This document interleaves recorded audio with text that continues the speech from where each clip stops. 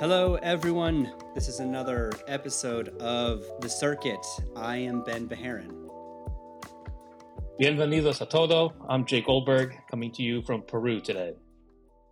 Jay is in Peru, and we're hoping for good internet connections with Jay in Peru. So the Fingers topic crossed. we've got today has actually been very requested, and the reason it's taken so long is because Jay and I are a little bit out of our technical depth with this subject. Most, if you followed our podcast, we have largely been focused on logic, and that is very different than the topic we're going to have today, which is memory. So, because of that, I have had a couple of good conversations with our guest, Stephen Wu from Rambus. So, Stephen, thanks for joining us. Why don't you give us a little bit of just brief intro on yourself, maybe in case anybody's not familiar. I doubt they're not what Rambus does, but I'll turn it to you. Sure. Yeah, thanks very much for having me, guys. Yeah, my name is Steve Wu. I'm a fellow and a distinguished inventor at Rambus Incorporated. And for the last close to 30 years, I've been working at the company on various aspects of memory technology and how they integrate into memory systems. Rambus has a long history in developing both memory technology that goes into things like DRAMs, as well as the chips that talk to them. And we also produce our own chips that talk to memory, as well as in the past, we've done things like producing circuits that help companies that make processors talk directly to memory. We also do some other things. We do things related to security, and there's a lot more interest in trying to keep infrastructure and data secure as well. So, yeah, we've done a lot of things, mostly around data and moving it and kind of keeping it secure.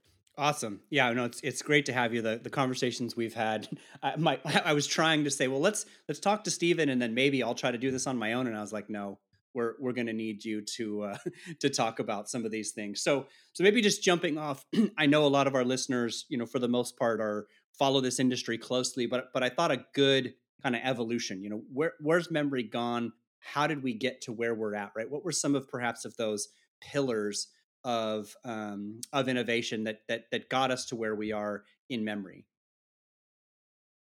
Yeah, it's a great question. So, really, in a nutshell, part of how we got to this point where memory has become so important is really because over the course of the last few decades, we've had more demanding kind of processing needs, and our data sets have gotten larger. And what's happened is that processors have continued to get faster at this incredible rate. So, companies like Intel and some other companies like IBM and AMD have really contributed to making processing faster. Now, memory has also advanced, but it hasn't advanced at the same rate. And so the problem that has kind of come up is that the processor really needs to work together with the memory. And if one of them is getting better at a much faster rate than the other, then the other starts to become a bit of a bottleneck. And part of what you're seeing now is this kind of confluence of these things of, can we make the memory go faster? Can we make it be higher capacity to fit these data sets? And can we make it be more power efficient so that we're spending more of our watts on the processing? And kind of another emerging issue that's coming up is how do we make the memory continue to make it very reliable? Because as we get these things smaller and they run faster, reliability becomes more of a challenge. So that's kind of in a nutshell how memory became so important. Maybe talk a little bit about some of the reliability factors. Like you talked about, right? With every major transition, right? We've got DRAM still as a major significant part now. We're moving to more HBM. Obviously, we're seeing parts of these products now start to get packaged onto chiplets, right? In terms of trying to bring the memory closer, but it's very different than logic, right? In terms of how we've evolved this process. So maybe just talk a little bit about some of those fundamental differences between memory transitions, and then why that matters about kind of where we are today with obviously leading edge DRAM and moving to HBM. Sure, yeah. So one of the biggest challenges with making better memory is, first of all, having higher capacity on those memory chips. And it turns out in order to do that, the little capacitors which store charge that represent ones and zeros, they have to become smaller so you can pack more of them onto a chip. And when you start making capacitors smaller, it starts to become harder to tell. is there charge there or not? Mm. And that charge does leak off over time. So keeping that charge on those cells and having them be so small is one challenge in getting the storage density higher. There's a couple of other challenges though. Now, because these cells are smaller, and because we want to transfer the data at higher rates, we got to be able to get it in and out of these smaller cells much faster. And it turns out that the industry works very hard on ways at every new process node to keep doing that. But because these cells are smaller and because they're closer together, they start to disturb each other a little bit. So accessing cells in one area can start to disturb the stored charge in cells that are close by. And there's new effects related to disturb. Something called row hammer is starting to become much more well recognized in the industry, where accessing one set of cells can accidentally cause the cells near you to flip their Mm. bits. And so now you can start to get errors in these cells that you haven't even touched. Um, Mm. so that's a challenge. And then just the process technology that we use to make DRAMs, it's really designed to kind of store the charge and hold it. It's not really designed in the same way that we see processor transistors. They turn on and off quickly, in part because they're kind of leaky. They're never really fully off, and that allows us to turn them on quickly. But if you have something that's leaky in the DRAM world, that could mean that the stored charge on your transistors can leak away. So the goals are just really different in the manufacturing process, and what you have to do to make the memories faster is just different Mm. than what we would do in a kind of a processor based process node. Yeah.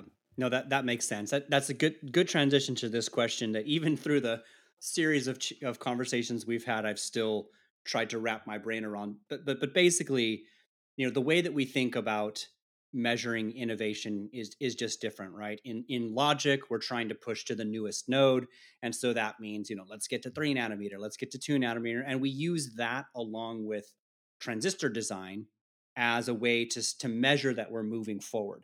Now that's very different in the memory world, right? Nobody out there, you guys, Micron, they're not out there going, we're leading the way at 5 nanometer or 3 nanometer. Like they don't use that same metric, right? So I'd love just for you That's to right. kind of lay that out, right? How do we, well, one, why is it different? And two, what are Yep. some of those things that when yourselves or a Micron or others say, like we've done this, like we should say that's a big deal, like that's a move forward in the industry.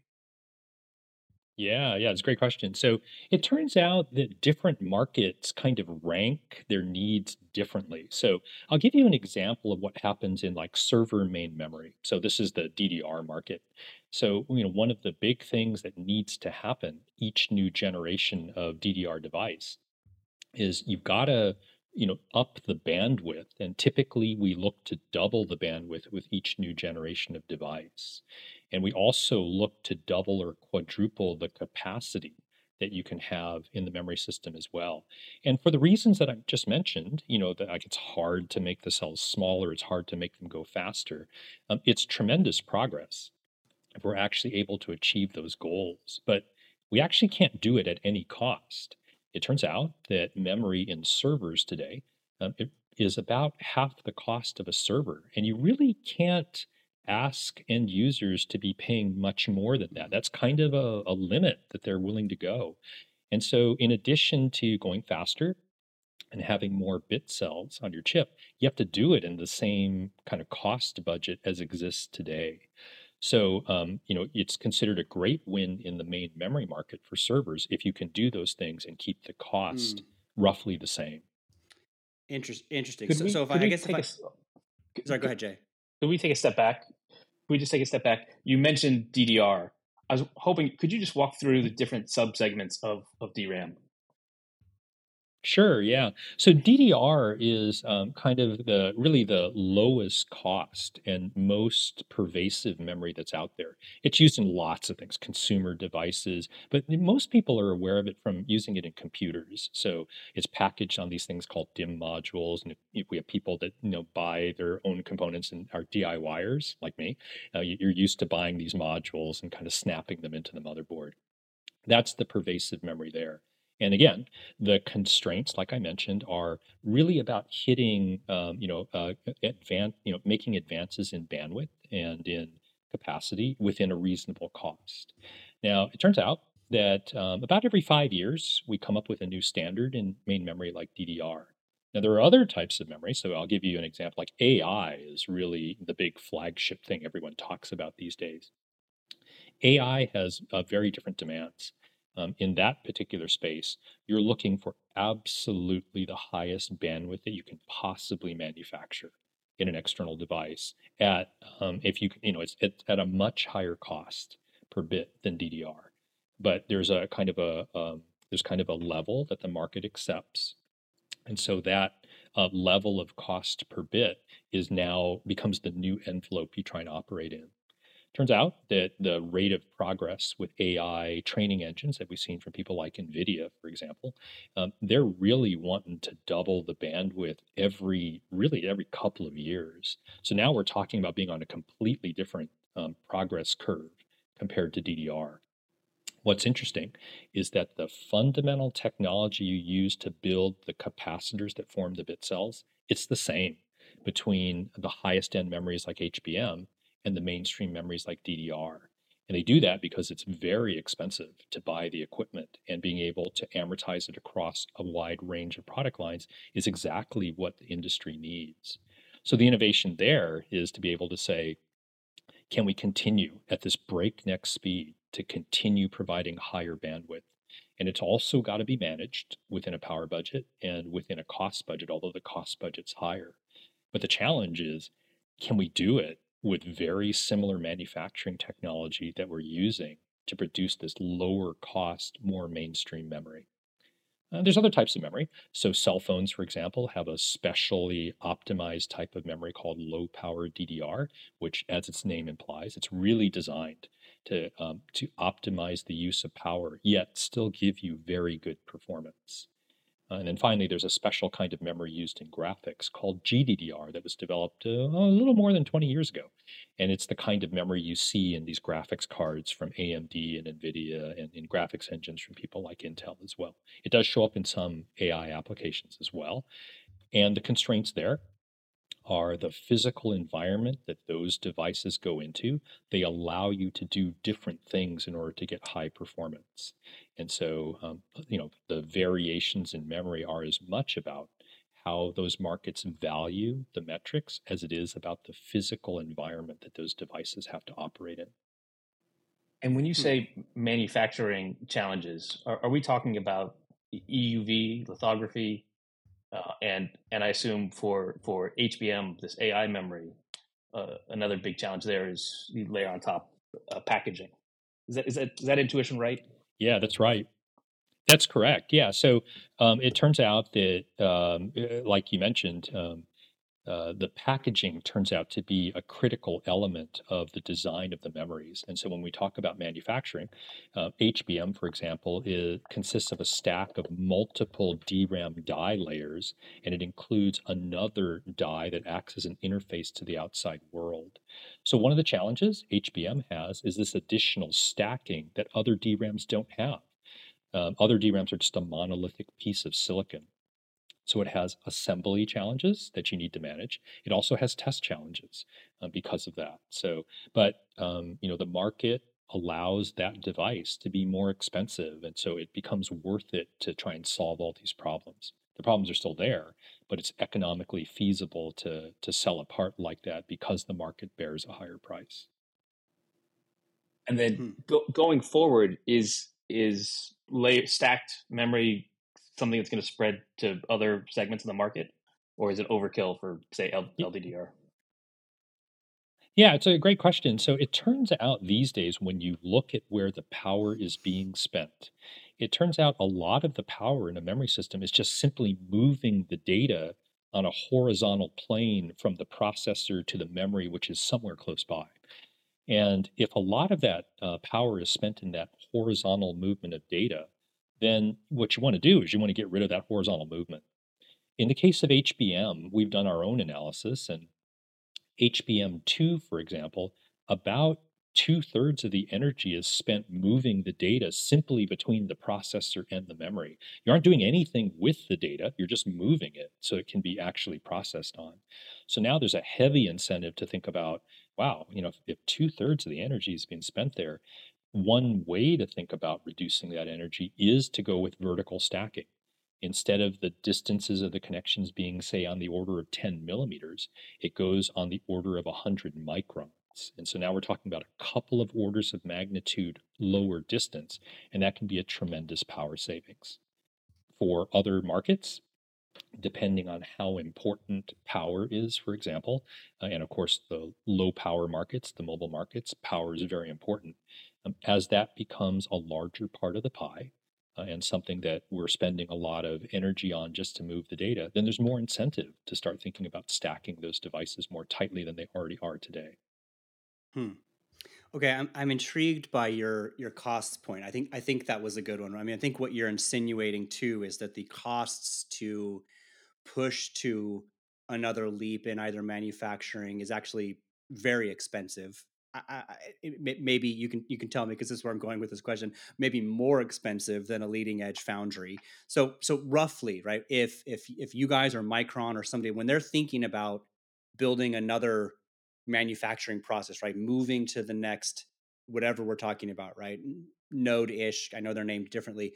Like, what's an estimate for that? Like, what are some of those numbers in terms of how expensive it is to jump to the next process? Yeah, great question. So I'll give you an example that was very public. So a year ago, Micron announced they were going to be investing in a mega fab in New York. And this is a multi-year kind of commitment. It's going to take time to fill the fab and to buy new equipment, each couple of years to get to the next process node. They announced an investment of up to $100 billion over a period of several years in order to keep that fab supplied with the right equipment to get it off the ground and to get it to a point where it's manufacturing parts that they can make a lot of money with and get that investment back. Hmm. So that gives you an idea. And the whole DRAM market itself over the last 10 years, the revenue of the entire market has fluctuated anywhere between 40 billion and 100 billion dollars per year. So now you can see, with a $100 billion investment over the course of multiple years, you're really planning for being able to recover that investment over multiple years in the of revenue from the DRAM market. That's helpful. Okay, good. I appreciate So, so appreciate that perspective. It Yeah. basically sort of confirms why it moves a little bit, or at least it feels like it moves a little bit slower, which has kind of always been. I mean, we could debate that, but that's kind of always been my big question. Like, why is it not moving at the same pace? But that makes a lot of sense. Yeah, and it goes back to the point we talked about how there is a big incentive to take the equipment that you've bought and use it across as many applications as possible. Some of it is because these machines are finicky. And so if once you get it to a point where it's producing at a high yield, you really want to just keep using it like that. It's very difficult to take these machines and change a lot of parameters because then you spend a lot of time recalibrating. The worst thing that can happen is you have downtime in your manufacturing facility because of this recalibration, because that means you're not producing wafers and you're not making money. So once you get it right, you really want to keep things where they Hmm. are. just following up on that, are there big differences between a logic fab and a memory fab? Is it the same sort of equipment, but maybe in different configurations, or is it something more different? Yeah, I think fundamentally the types of equipment are the same, and the steps that you think about when you're making a DRAM chip versus a logic chip are fundamentally they're similar. You do things like implantation, you etch, you lay metal down, you etch things away. The difference is really memory tends to be, and especially for something like DDR, because it's such a low margin device, you really don't have as many layers, for example, that are available to you. Like one really good example is with processors. You can see them have, more than 10 layers of metal to do things like routing your signals between different transistors and things like that. But with DRAMs, you have far fewer layers of metal. And what that does is it reduces the cost, for example, and by reducing the number of layers and the number of steps, that makes it cheaper to manufacture the devices. So, as we go through, as memory manufacturers think about how do I actually implement the next generation of devices, one thing that's always top of mind is how many steps are we really talking about and how complex are those steps? Because memory in general tends to be a lower margin type of device than a processor is. Mm, Makes sense. Makes sense. got it. All right. So what about applications sort of driving, this? We talked about you mentioned AI for HBM. I assume those others, right? But it's interesting to me that the cost curve to and I meant to say at the beginning because memory as a giant dollar figure in terms of market. I mean, it's some of the highest BOM of any category. It's the largest percentage of spend on data center. So people know like memory is expensive. Like these are not commodity bits in every way, shape, or form, right? Compared to other but even within that, there's still right this drive to say, well, we need more. We know we need to put now AI is an obvious answer. So maybe talk a little bit about that. Mhm. You mentioned it, but maybe a little bit more about some of those structural reasons that AI is pushing this, and then other things, right? I don't know if there's other elements about high performance Yeah. computing. So what are those fundamental things just driving the need to innovate in memory? Yeah, so let's start with AI because that one's, I think there's a lot of awareness about the need for memory there. And part of what's driving AI is that these models that we're dealing with, they're just getting bigger. And if you kind of look over the last 10 years, many of the kinds of AIs that have been implemented, large language models, generative AI, they become so much more accurate when the models become bigger.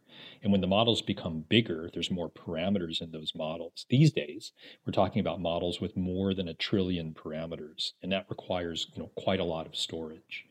And it's gotten to the point now where these training engines, they don't have enough memory capacity to do all the training on one engine. So now what we do is we chain together multiple engines, and we break the problem up as best we can and try and do the training in parallel. That has a cost, though. It turns out communication between those engines is much slower than the actual compute that goes on a single engine. So what that ends up meaning is that there's tremendous pressure on the memory industry to provide high capacity memory so that we don't have to chain together as many engines and waste time moving data back and forth between those engines. So that's one big driver in AI capacity. And then bandwidth, of course, if we've got big models, you need to move them very, very quickly over to the compute engines. And in AI, there's a big concern about how much energy is being spent simply moving that Mm, data, and kind of what we had talked about a couple minutes ago. mm, If you think about other applications, things like servers, for example, there's also a tremendous need for capacity, but the capacity demand is really driven by something different. We're all familiar with processors from people like Intel and AMD. They have lots of cores, and those core counts have been growing very dramatically over the last few years. Turns out every one of those cores wants its own portion of the memory capacity. And if we double the number of cores, you're going to want to be doubling the amount of memory capacity. Now, it turns out, like I mentioned before, that DDR has traditionally been on this kind of rate where we're doubling the capacity every 5 years. One of the problems that's come up is that the number of cores in a CPU has been doubling faster than every 5 years. So now you're running into a problem where, in some cases, you may not be able to supply the kind of capacity that each core wants. And that's driven in part because the number of cores on the CPU is so high. There's an analogous issue related to bandwidth, where each one of those cores wants its own memory bandwidth as well. And the memory bandwidths haven't been scaling as fast either. So the industry is looking at other solutions. Another type of interconnect called the Compute Express Link, or CXL, which is another way to add capacity that's a little bit different than the traditional way that we do that. And you can add a little bit of bandwidth as well. So the industry is looking to enable that and to see if that's how that best addresses the needs of these growing core count CPUs. Could you just speak to that real quick about I think that's a really good point. So chiplets basically mean that on package I could throw a ton of cores. How might Mhm. memory handle that in this? I mean, I've seen some of the designs, right? Memory stuck on the outside, but to your point, if you're throwing a bunch of cores, I mean, I wonder if at some point Mhm. is it harder to support those with memory? Like, does that become a continued constraint if somebody's Oh, just going yeah. to throw a giant package of cores in a chiplet design? Absolutely. So, in practice, what's great about chiplets is in a small area, I can do a lot. So, I've got all these little chiplets. They're each doing something. They've each got processor cores and things like that.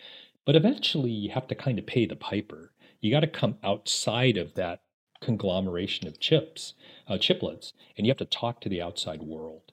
And one of the elements in the outside world has traditionally been DRAM memory. And so, the way we do that is on this collection of chiplets, there's a package, and the package itself has a bunch of balls on it. And if I'm supporting more cores, I need more balls to support more memory channels to support the capacity and bandwidth that this whole collection of chiplets needs. Now, if you've kind of watched over the last few generations, those packages have been growing in terms of ball count pretty dramatically. And the packages now are gigantic compared to, at the high end, compared to what they were even just 5 years ago. And now some of the packaging and some of the physical constraints on where I place everything to support everything that's going on in this chiplet based processor are becoming harder and harder. And so we're actually, in some cases, running out of space. In some cases, it's harder to do the routing on the motherboards. And so one of the things that we see going on is that packaging is becoming much more critical, especially in places like servers where chiplets are being used to dramatically improve the performance of the processor. Mm, super interesting. Super interesting. Okay. Could I just ask a perhaps naive clarifying question? When we talk about AI for memory for AI, for especially obviously we've talked a lot about HBM for AI. Is that for training, or does inference have Mhm. that requirement too? Yeah, so it turns out that what we're seeing now is, in the past, people would often use the exact same infrastructure or engines for both training and for inference. And it turns out, if you're doing that, if you're building an engine that's good at both, then you have to kind of provide the right resources for the tougher case, which is training. And that's really what's driven the rise of HBM is that training is very difficult and it's very data intensive. So you need high capacities and high bandwidths. Inference is a slightly different story. So the demands can be high for very large models, but really, I think the desire is to be able to take trained models and to push them to all kinds of devices. It would be great if you could take very advanced models and push them to your phone. Well, in that case, you really can't put HBM in a phone. And so the question becomes, how do you take a trained model that's trained to be very accurate and allow it to run on something that is lower cost and that has a lower performing memory? That's really an open question right now. People are doing interesting things like training a very high precision model and then reducing the precision of it and hoping that the accuracy is good enough. And if you reduce the precision, you may do things like pruning and quantization. Basically, you're making the numbers less accurate, and you're hoping that in sum total, the model still maintains a reasonable accuracy. But if you do that, it means you can put it on lower performing hardware and push it everywhere. So what we're seeing in the AI market now is this almost bifurcation in the way you think about how to handle both sides, the training side and the inference side. Mm-hmm. And so I'd say it's an open question, but the desire, of course, is to be able to do inference on lower performing hardware. Interesting. Okay. Yep. So I want to be conscious of time. So I want to shift gears a little bit. And we've talked a lot about Sure. the big three memory DRAM companies, two in South Korea, one in the US. But I feel obligated to ask about China every time I talk about semiconductors. What's going on with memory in China? Are there any interesting companies there that are there are lots of memory companies. Are any of them sort of competitive? Or any of them have a hope of becoming, big serious exporters? Yeah, I think China has made it an objective to try and become a bigger supplier of semiconductors. Not only within China, but the hope is outside of China as well. And one of the companies that was formed to really try and address the memory market is a company called CXMT. Yeah. And they do have a desire longer term to be able to challenge really the top memory manufacturers, people like Samsung and Micron. The CXMT is producing DRAM, and I think it's one of those things where we need to just kind of watch that and sort of see how well they're able to challenge the big memory manufacturers. Memory is interesting and it's tough in the sense that it takes many cycles of learning to get very good at what's going on, and it's a high capital investment kind of business. And so you really have to have kind of a fortitude to be able to say, I'm willing to commit billions and billions of dollars for many years before I may, make it to the level of people like a Samsung or a Micron. And I think there is a desire within China to see that happen. But it's going to take time, and it will take again a kind of commitment over a sustained period of time in order to really get to that point. So I'd say the desire's there, and I think the world's watching to see how well companies like CXMT are really going to be able to execute on that vision. Yeah, my sense is the will is there and the billions in investment is there. I think the limitation is going to be lithography and other tools. Yeah, that's right, and one of the challenges that we see is that there's what the technology does, and then there's the learnings that you get along the way. There's a lot of things you can simulate, and you can get insight through simulation, and there's a lot of things you can't simulate, and you almost have to just do it in order to try and get your learning. So some of this is going to come through smart simulation and analysis, and some of it's just going to come through rolling up your sleeves and going through the process and making mistakes and learning from them. And that in practice that just takes time. So that's why this is really kind of a long game, and tools are part of it. So lithography machines and things like that are a part of it. And then there's also kind of the human learning aspect of it as well. So it'll be a very interesting kind of development to watch over the next few years, and really to just kind of see how it shakes out. Hmm. Fantastic. So one last question just for everyone. So maybe just over the course of the next 12 to 18 months, what sort of milestones should we be looking for? I think we all kind of know what that is in logic, but I'd be curious for your view. What are the kind of things that if we see news or we see the memory industry move in this direction, these are kind of milestone moments over the next however far you want to go, 18 months, 2 years, Yeah. anything. Yeah, that's a great question. So it really is, I think, coming down to in cases like AI, you see people talk about, my training engine is much better than my previous generation. In AI, those training engines, the performance is tied so closely to the memory performance. If the industry is executing on AI styles of memory, like HBM, what you'll see is you'll see tremendous progress in the growth rate of the training capability of those engines.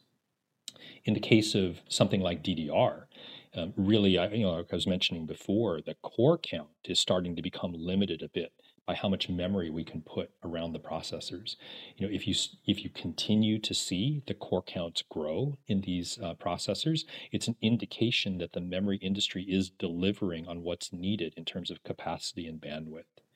And then there's other great applications like in gaming for graphics cards and game consoles. If you continue to see more realistic graphics, for example, and you continue to see better game development, those are signs that the GDDR part of the market is delivering on the needs for what's needed there. And then in the mobile space, it's always been the case that we kind of measure the progress of phones by the feature set that's coming out and by battery life and things like that. As long as the phones are continuing to be more full featured, the cameras are better, the screens are better, and the apps are better as well.